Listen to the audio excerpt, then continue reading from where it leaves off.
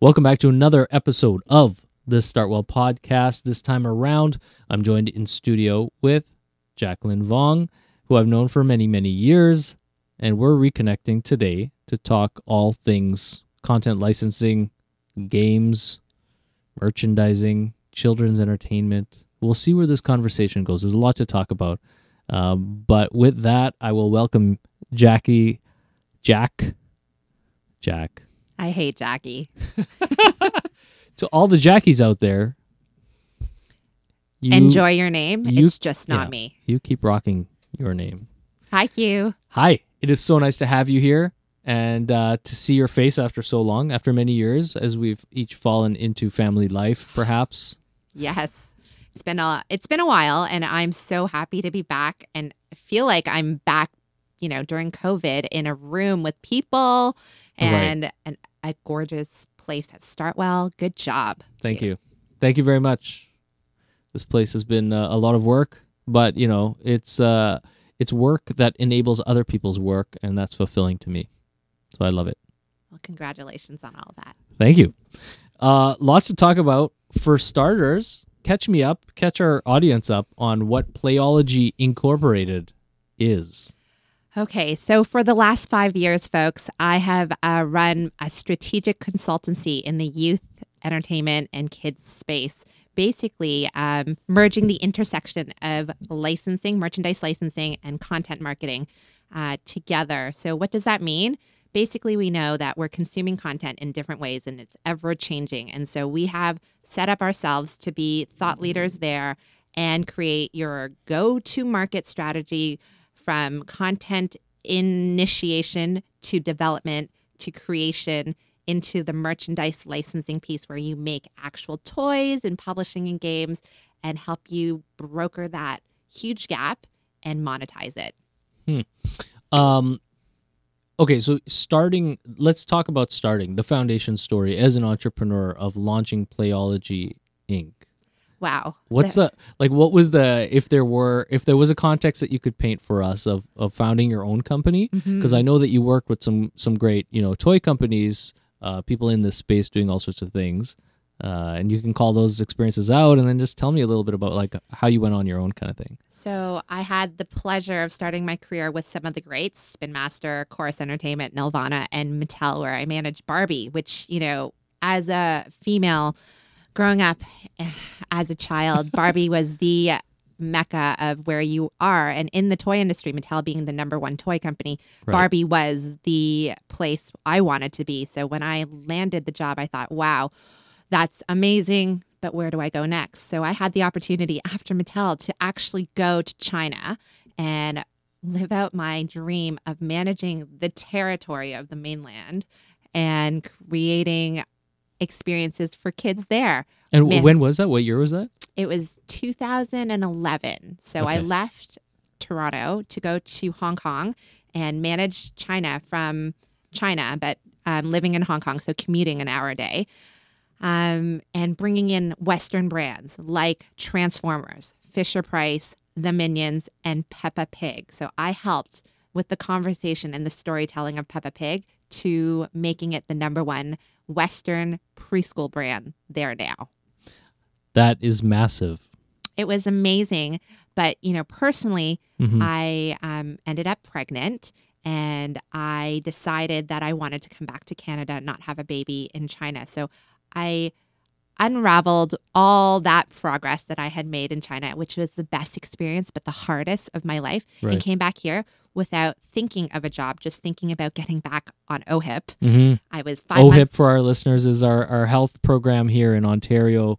And for non-Canadians listening, watching this, it's one of the great benefits of being a Canadian is that, we have these social programs that we rely on. And as Canadians abroad, it's a massive thing to always think of coming home when you need home, right? That's correct. So in China, they told me it was going to be double figures in the $20,000 range to have a baby. And I thought, oh, hip, I'm Canadian. I should repatriate. So I did. I came back here. I was 8 months pregnant and I didn't think about what I was doing about work.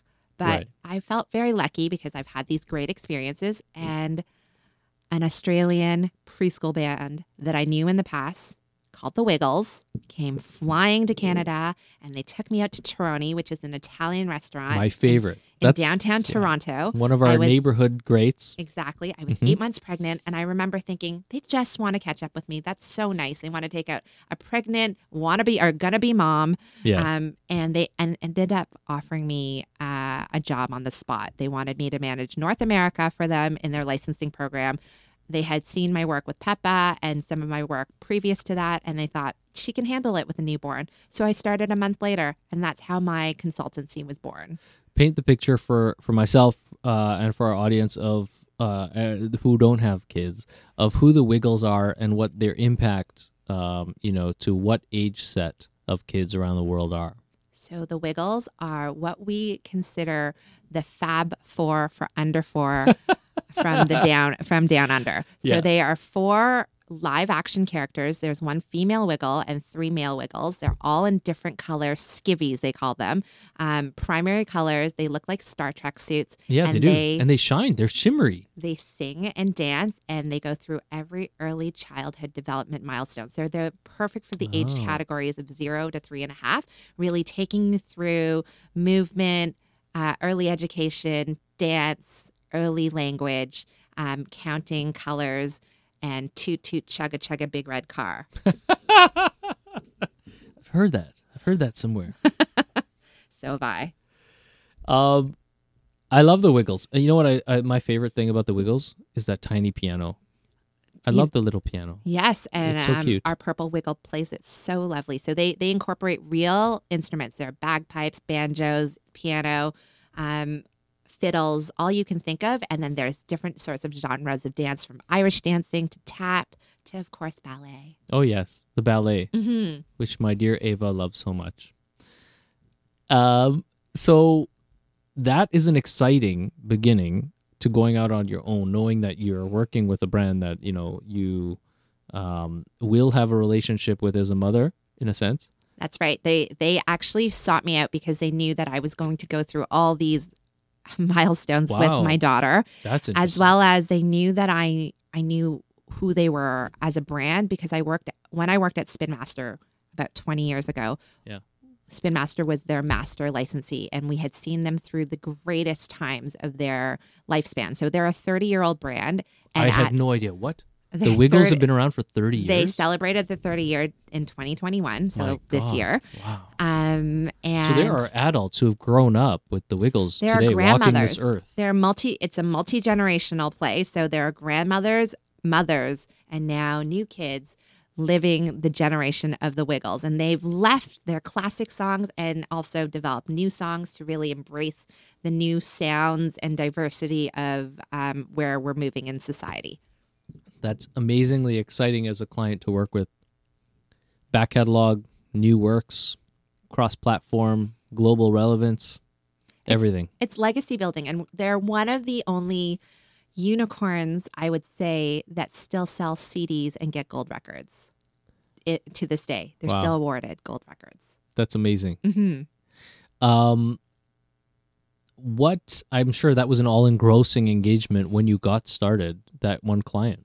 I started with my daughter 6 weeks after she was born. I was on the road with her, and not only did I end up working with the Wiggles, but I started also consulting for a toy company and building a brand called Poonicorns, which are poo emoji unicorns. Yay! And we created YouTube content, we created toys, and I was tasked to also create pajamas, which were onesies with a poo flap. That's awesome. And we had T-shirts that said "poop, there it is," and I love it. All kinds of things. So I love it. We had a good run with Poonicorns as well. So people love them. Kids love Poonicorns. People seem to love poo, and Yeah. people seem to love unicorns. So why not mash them Put up? them together. Honestly, my wife is not happy when Ava and I make fun of poo and throw the poo emoji stuffy around the house. Exactly. I mean, poo is magical for kids. It really is. It should be magical for you adults in the audience as well. Grow up, realize you're just big kids. That's interesting. So you worked on a kind of a new property with that. That's right. It was an emerging property, and we were looking for a way to amplify the toy company's strategy. So we created YouTube content, which is why when Playology really started to pivot, I thought content and licensing really go hand in hand, because once you make the merchandise, you need to amplify it with a brand, or once you make a brand, you need to amplify it and monetize it further with a grow category like any sort of merchandising. I'm sure, the industry has probably become, because now we're talking on global levels, so of course everything is so massive and there's so many people, so making generalizations is going to be difficult.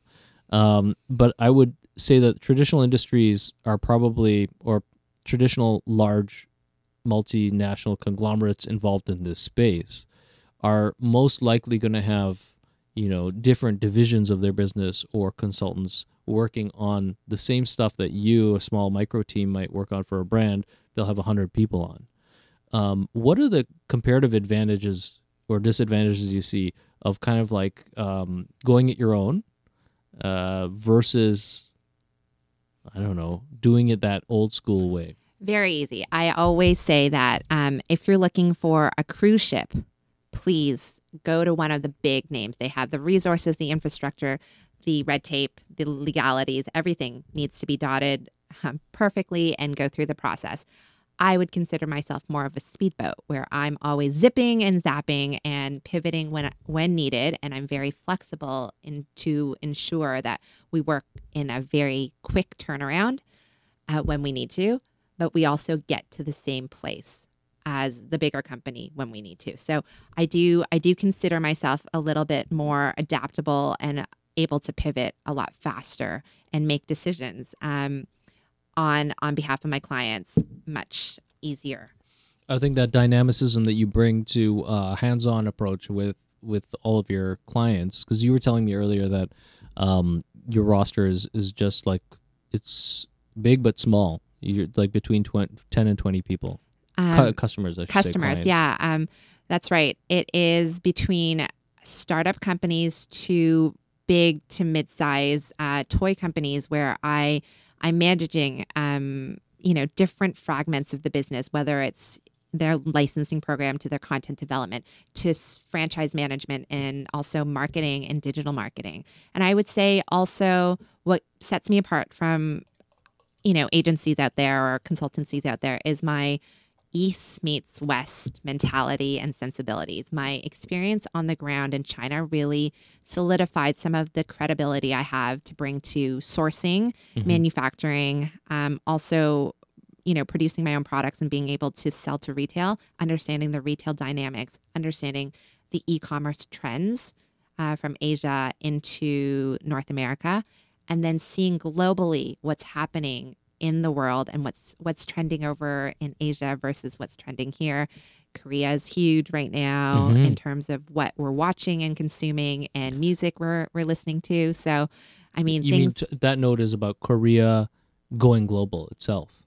Korea has been really trending up, and I would always say back when I was even in Asia, that Korea was really taking its place as the leader in trend setting versus Japan. Yes. Japan was always a place where 80s, you would 90s, go. Japan was like mystical and decades ahead of everybody else. That's right. And now I would go to Korea and really do the trend hunting and sourcing there.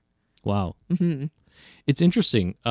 This is stuff that, of course, locally, especially here in Canada, in this little, big swath of land with a little population floating in the middle of nowhere, where I think, we have this dynamic population that has living links to the rest of the world. And it's something that I always talk to startups, tech-based companies, SaaS companies particularly, about how to leverage our local population to market globally. But when it comes to physical product, when it comes to kind of like this on-the-boots retail experience in foreign markets, it's difficult for Canadians, I would think, to be able to negotiate these multinational opportunities in this space. If I'm talking particularly about merchandising, I would agree. I'll give you a perspective. I used to manage mainland China, so my target audience to kids was 800 million households, 400 million kids. I'll say that again. 400 million kids. When I would go to Shanghai, the population was about 30 million people at that point in time, probably in 2017, maybe more now. I would speak at a conference in Shanghai and I would say, "Good morning, city of Shanghai. You guys are the population of the entire country that I'm from, Canada. I'm speaking to you just in a city, Shanghai." So the perspective is different. It's not that we're smaller in Canada. I think we're just we just get forgotten sometimes as America's hat or the gift with purchase with America, Right. and or because of our smaller population, we just don't have enough of the buying clout or the minimum order quantities that we need. So we have to get more creative in manufacturing and sourcing and also playing in retail creatively. And I've been able to do that with clients through different collaborations and partnerships, but thinking about different ways to manufacture as well and different ways to sell. Mm-hmm. Any anecdotes from those experiences? I think what's been really trending is not being held hostage always to selling to the brick and mortar retailers who have set ways in terms of timing. For instance, we're sitting here in October and I'm selling for 2022 fall right now. And in this dynamic marketplace, or I should say economic context, not marketplace, you can't do that, it feels like. I mean, with the pandemic, with buying trends changing, with seasonality and the seasonal marketing that's normally put into the retail experience not being there because people are at home, etc. Yeah, it seems a little backwards. I think right now I've been looking at ways to cut out that timeline and see if we can go direct to consumer. And so the direct to consumer play has been a lot more prevalent day in, day out. I'm not saying it's easier. I'm not saying it's replacing anything. I'm just saying we're looking at ways to help commercialize in the short term for clients that could use that extra boost in amplification for their merchandise. So Asia as a whole, so much diversity. You're talking about large populations, like you just mentioned. You're talking about very like the diversity in cultural contexts across the continent is mind-boggling for Canadians that see diversity on this micro level. As a Canadian working in Asia, how has the experience been in familiarizing yourself with nuances of all these marketplaces? That's a really good question. First of all, I'm Canadian, so I always led with being Canadian first, being from Canada. But when I went over there, I felt it was really important to become localized because it is like night and day. We don't even wake up to things that would be problems in Canada that are problems in China. So one of the key things that I really learned is really to learn the local preferences because they're all different. China's a very big territory. North, south, east, and west have different tastes and preferences. There's different dialects, but the main dialect is Mandarin.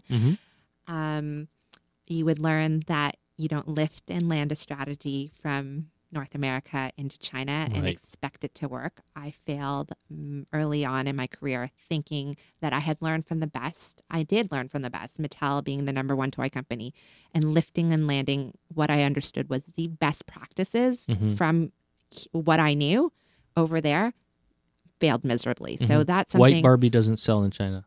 It does because it's aspirational, but you can't sell it the same way to a consumer. And you have to have a price value proposition and a conversation about that.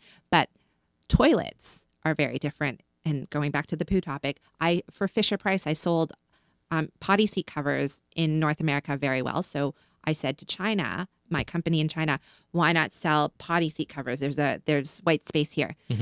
Well, I didn't do enough research about potties in China because they're actually holes in the ground.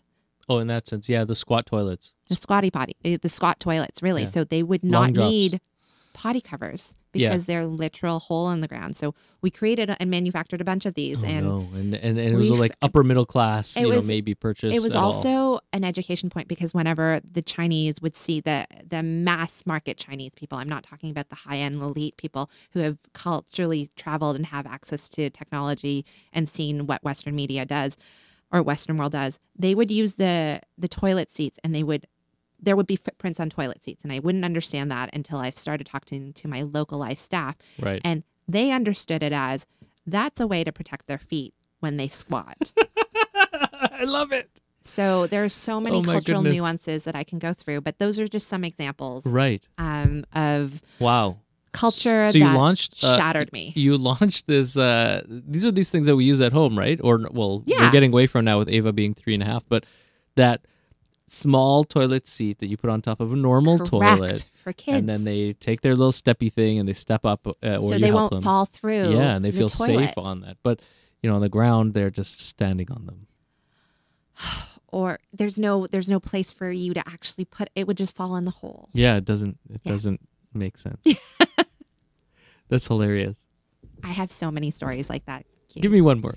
I'll use one from later days where I represented the Minions. Okay. The Minions, huge franchise in DreamWorks, like, do they own the Minions? Is it its own thing? It's Universal. Okay. And it's a huge entity. We know it in North America. In China, it had never launched. So there were 3 Minion movies already had launched, and we were launching the 4th Minions movie. It was the first time it had ever gone to China.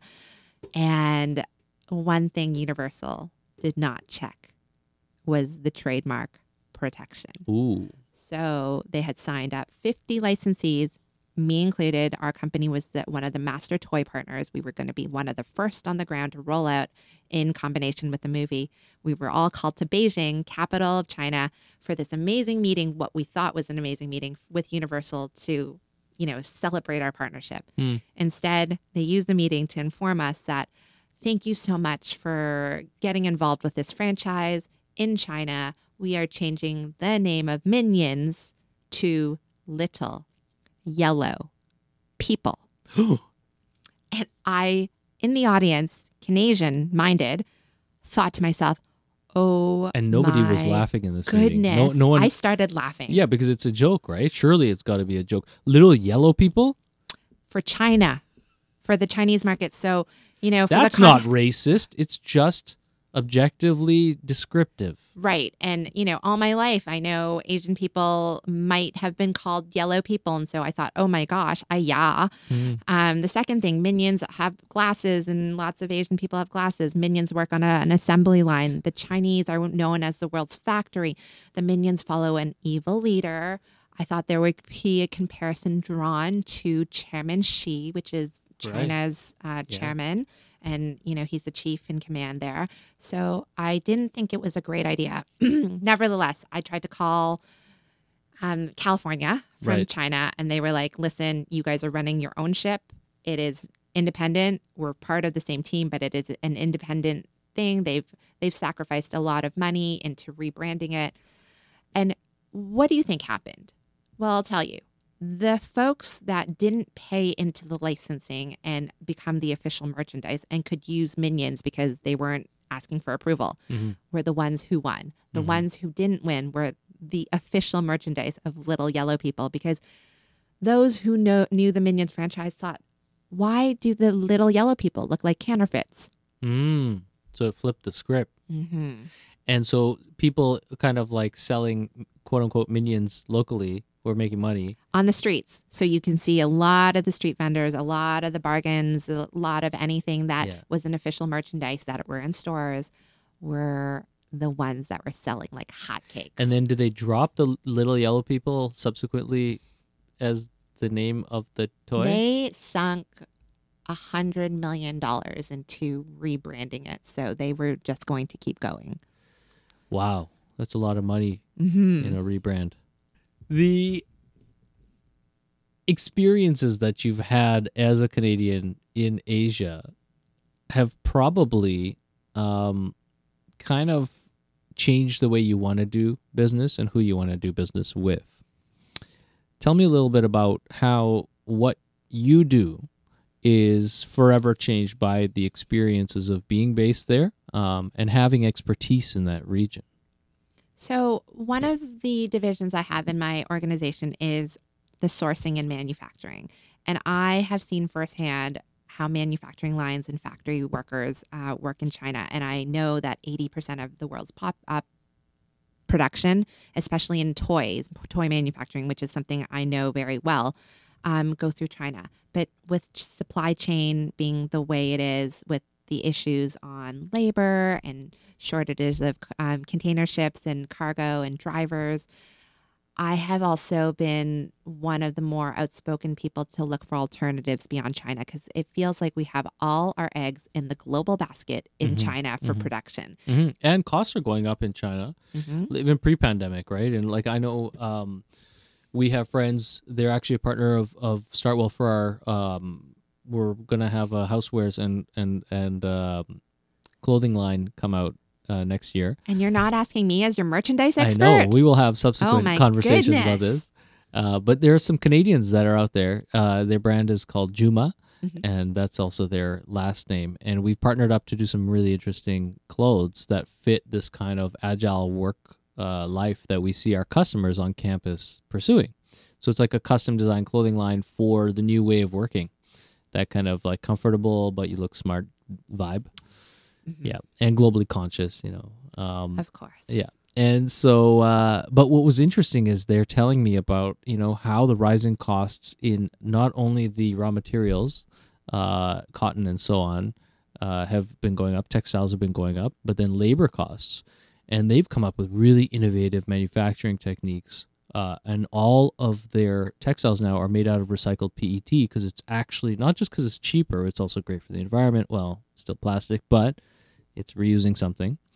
But yeah, so it's kind of like this, multi-bottom layer. But interestingly enough, right now, not only is cost going up in raw materials and laborers, but energy, right? And we know there have been rolling blackouts in China to really save and conserve the energy production for heat, because it is going into some of China goes into winter, and we are going into the holiday season, which is the time that we really use a lot of coal for production. So it has been a big issue. So pandemic, labor shortage and labor cost crisis, energy crisis, the container ports, lack of drivers on our side in North America to take the merchandise off and to pack it, and the Suez Canal. All of these have led to this enormous disaster of not getting our toys in time for Christmas. What's funny is, like, in all the things you just listed, there was all these great, poignant, complex issues, and then the Suez Canal is like as important as a stumbling block, but such a hilarious situation. Am I right in remembering that there was basically a boat that got stuck in the mud and then blocked up all the other boats, and then the owners of the boat didn't want to figure it out because they were like, it's not worth it on paper to us to figure this out. You keep the boat, keep the merchandise, insurance will probably help us out. And then the operators of the canal were like left holding the poop. It is one of the narrowest canals in all of the world, but also one of the most commercial, where everybody goes through. And so if you can imagine like a plug in a hole, and not being able to remove it for days, right? And the backup that it causes, because everything's on a schedule. So yeah, that's what happened. And then there's been an uptick in pirates. I can get into pirates. Yeah, can we go there for a few minutes? Just tell me about pirates. People are losing merchandise because they're being seized by literal pirates. Are we talking pirates. just like Somalis, or it's other people getting in the game? I wouldn't just generalize and say it's the Somalis, but I'd say pirates. They are out there. There are warehouse pirates also, trying to hold your merchandise hostage. Wow. So there's a lot of uptake about creative thievery, I feel. Yeah, well, I know Vice has been reporting on some of this stuff. I've been picking up on some of these stories. They're talking it's a mixture of like piracy and counterfeiting, and how they're kind of like interrelated, it seems like. And it could be because, counterfeiters know what the value of the original product is, and if it goes up to such a point, they're going to try and even restrict or control that price to drive up demand for their pirated version. 1,000%. Yeah. I worked in China, and not only did we manufacture legitimate product, but there's a whole marketplace, to ensure that factories are making counterfeit products. And while I was on the counterfeit protection side because I was representing brands, it's a big business. And to get local government enforcement and the government to buy into protection, you have to spend a lot of money because their whole business of ensuring that people work in factories. Right. They don't care. There are so many factors that rely on this manufacturing of counterfeits. Of course, yeah. It's more important to the society, let's say, That's to right. have employment without thinking of what the employment necessarily is involved with. Of course, globally, this has implications in all sorts of ways and opens the door to human rights issues. And I personally have seen this, of course, as someone who's lived in Africa, and we see some of the work that children do, unfortunately, and other people who are, at gunpoint in mines in Central Africa so we can have iPhones or whatever the issue is. This Right. does have its tentacles.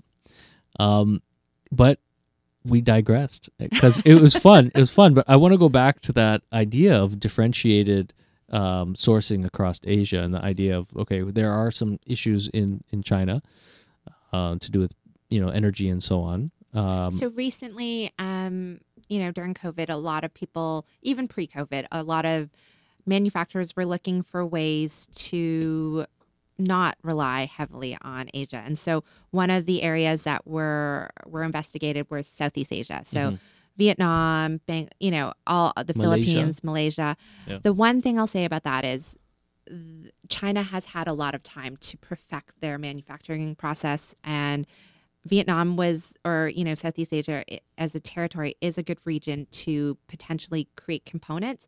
But essentially, it always goes back and gets consolidated in China. So you end up relying on China to manufacture it, package it, and send it back to America because the process isn't wholly done in Vietnam or Southeast Asia. Mm-hmm. The other territory that has been emerging is India. Mm-hmm. India is the one place that I think has a population base that can rival China's. Right. It is one of the largest populations in the world.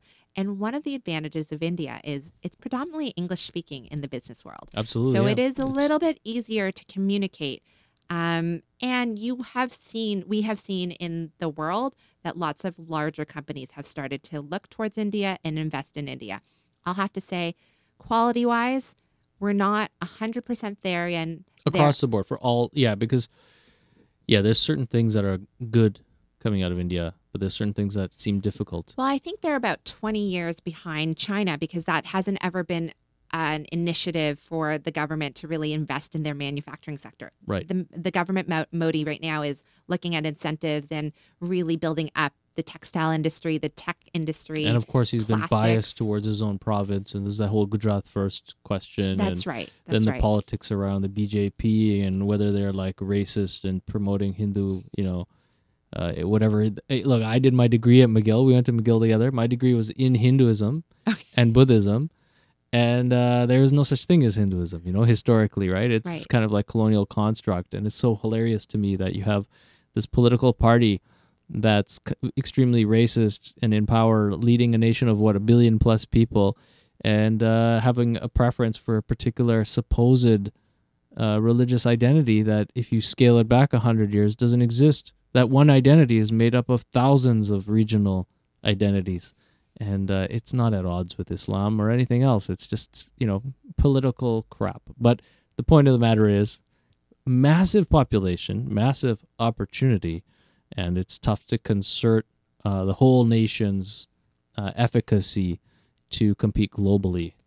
But more and more, I find that there are companies very interested in having that conversation with India, partnering with India. And ironically, China has taken notice and they have started doing joint venture partnerships because they realize their challenges, and India has less challenges in the labor force sense. They have a younger labor force. I think China is a little older and aging population, whereas entering the Indian labor force, it's about it's an early 20s play. So there's a lot of life in India to develop, but yes, the technology, the infrastructure, the investment in manufacturing is not there yet. Mm-hmm. It is exciting though, for any large plays, considering, I suppose considering medium terms being in decades, because I'd say 20 years out, but it has to start somewhere. And right now, I feel like there's a lot of investment going and a lot of education being done. in the last couple decades, what's been interesting from my chair is seeing China being able to provide services and goods to the world with relative agility. There's this kind of like China can figure it out mentality in North America, definitely. And we've seen it in the startup sector where people consider any type of hardware manufacturing as being able to be made cheap and quick. And they just take all that, for assumptions that they'll find someone to do it in China. That is difficult. It's always, from the anecdotes I've heard, more difficult than it sounds anywhere to start, creating a new product, especially if the means of production requires unique tooling, right? So talking about chips and computers and all that kind of stuff, your factories would have to be built to spec to build that particular thing sometimes. And even figurines. So creating an action hero, Marvel, anything like that, every part that's articulated or non-articulated needs to be molded and tooled and designed in a way that's manufactured efficiently for mass production. I can go into this in more technical expertise if you want, but I know that's for another podcast. Sure. No, but it's an apt point to even say that, which is that, from the consumer standpoint, something that seems simple, no matter what the product is, right, has a lot of effort behind it. And what's interesting, of course, is in talking about how products can be not only rapidly, prototyped and developed and then copied wherever it is. Copied in a heartbeat in China, I feel like. That's why I always recommend to anybody, if they're entering into that part of the world, to ensure that they have their trademark protection, their copyrights, everything really legalized. And even if you have your legal documents, there's no guarantee right there. Okay, so something that's, of course, always top of mind for Startwell members, partners, and our audience in general is the kind of like topic, the ever-flexing topic of the future of work and how, right now anyway, how the pandemic has changed some of that embrace of remote work. And I'd like to hear your take on your how you do your work, Sure. especially working globally. And how, it's changed in the last little while and how you might perceive it changing in the future. It's interesting. I have international clients from Australia, China, India, and then I have local clients in North America. And I used to be on the road 8 months of the year. And during the pandemic, I did everything virtually. So has there been progress? I would say investment-wise, I saved over an enormous amount on travel, right, on overhead, for my office space. I feel as though the hybrid model is what we're moving towards and what we as a society are comfortable with. There are people who are very anxious still with the coronavirus. I know there's still the vaccine hesitancy, which again, I don't want to get into, but I'm fully vaxxed and I promote being vaccinated, but there is definitely hesitancy and, an understanding, especially that people are hesitant for different reasons. So I do have empathy and want to hear people out on that. Traveling will probably happen and conferences will happen, but I find that not having an office space and using something like Startwell will be my model from here on in, because I do feel like there's more efficiency in not investing and putting myself on a lease and that overhead, and having a space like this to really satisfy all the needs that I can do, and then not use my home, because my home has been my office, and my home is also the house of 2 children who are very young, and it's a tornado. So I would love to have more productivity during the day with the flow of work at a place that's so zen. Thank you. Yeah, it is very chill here. I think, it's interesting because I think this thing of being, in the last little while, perhaps, and tell me your experience, but for a lot of people I'm talking to, shall we say, the quick embrace of trying to do everything digitally, and not taking time out of your day to travel long distances to get to the office and all these sorts of things, have enabled people to focus on kind of what they want, save some time in their day and all that stuff. But the lingering Achilles heel to the model is sitting at home all day. So being able to choose to work in a context where you need focus when you need it, definitely, we believe is the future. But how does that interrelate with the way you work in terms of being on calls, around the clock, and then also ostensibly needing to have in-person interfaces with people in your markets? I think you just hit the nail on the head. I find that because I'm working from home, I'm unable to plug in, and people assume that I'm always available. So if I were to, let's say, dedicate some hours at a place and, put it out there, I would definitely feel as though I've shut down for the day. And so that's even if you're doing remote, like you're on the phone or you're on Google Meet or whatever, but having that, because physically I can scheduled time. shut my laptop down Yeah. and actually feel like I'm commuting back and forth from work and my work date is done. That's interesting. Even though I know I will probably have a night or two that I would have overnight calls with my overseas clients, I would feel like I'm done for the day. Whereas Right. I don't ever feel like I'm done for the day at home because my laptop is permanently on my desk and it's on all the time. I have another screen, I have a microphone, Yeah. I have my headphones, and it's just there. So whenever in between meal times when I'm feeding my children, I'll run back to my desk. Mm-hmm. Or if I have forgotten, to do something, I'll run back to my desk. Mm-hmm. This way I can tangibly shut it down. Yeah. It's so important. It's funny because I, for many reasons, right, for the last few years, have on this, particularly on the Startwell journey, but I used to have a defined office space. It was a room that was dedicated to my office.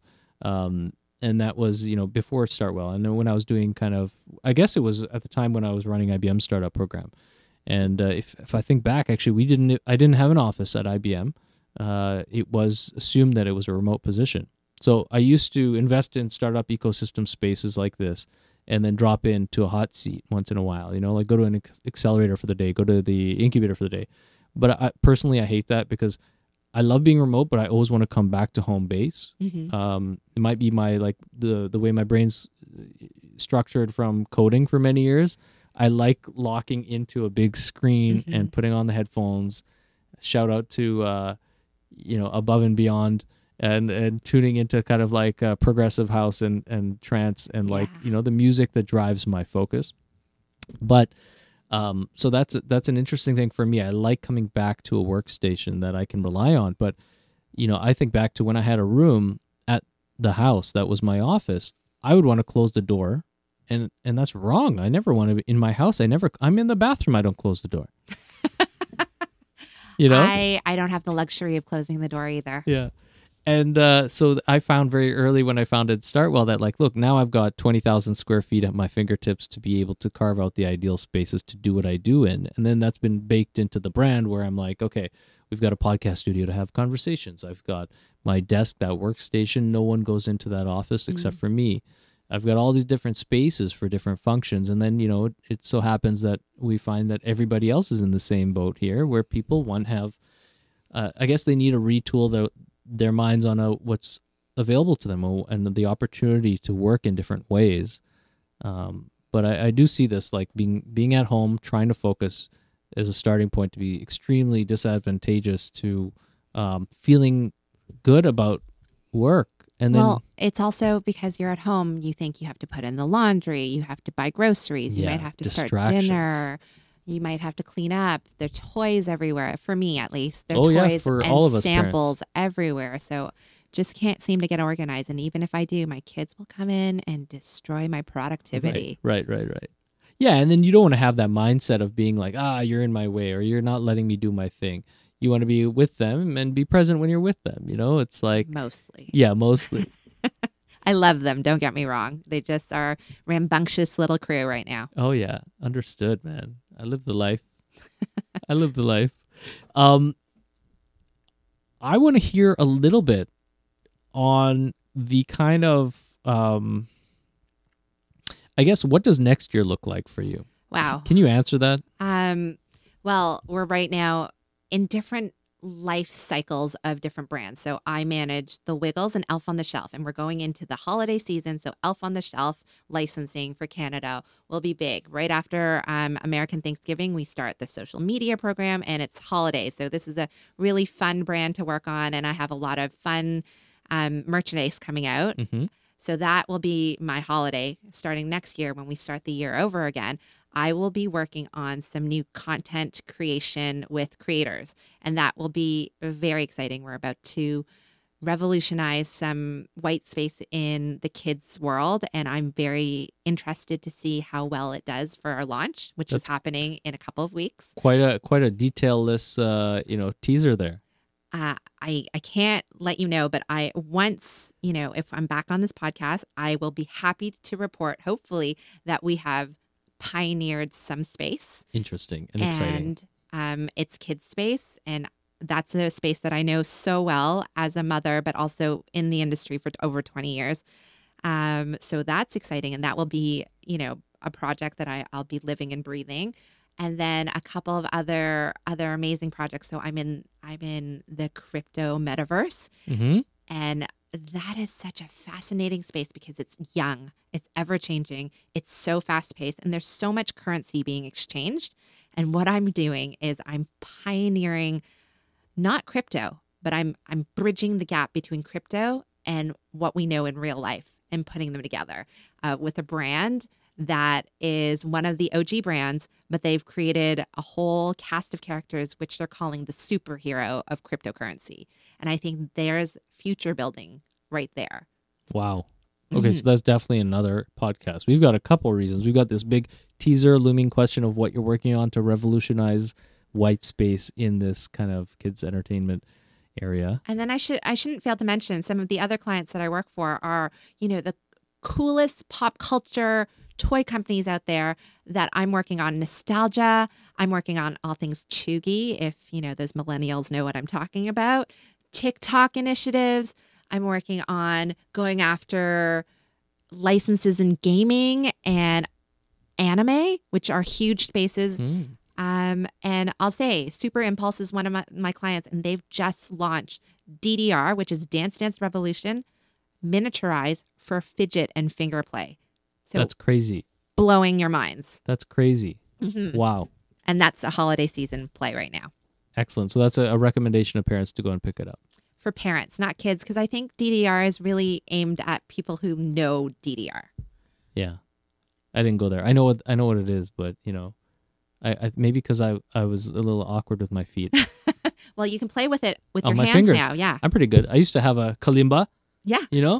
Little finger piano. I was Yeah. pretty good with that. So Yeah. maybe I'll be good with this You and never feel know. special. Fidget is huge right now because, everybody is at their desks all the time. Feeling anxious. And needing to focus. Right. That's exciting. Mm-hmm. And timely. Very. Christmas. Mm-hmm. Awesome. Well, it was such a pleasure having you on the podcast. Is there a place you want to direct anyone who's interested in learning more about Playology or figuring out how to work with you? Check me out on socials at Playology, INTL, or at my website, which seems outdated to call out, but playologyintl.com. Awesome. It was a pleasure having you on. Nice to speak to you.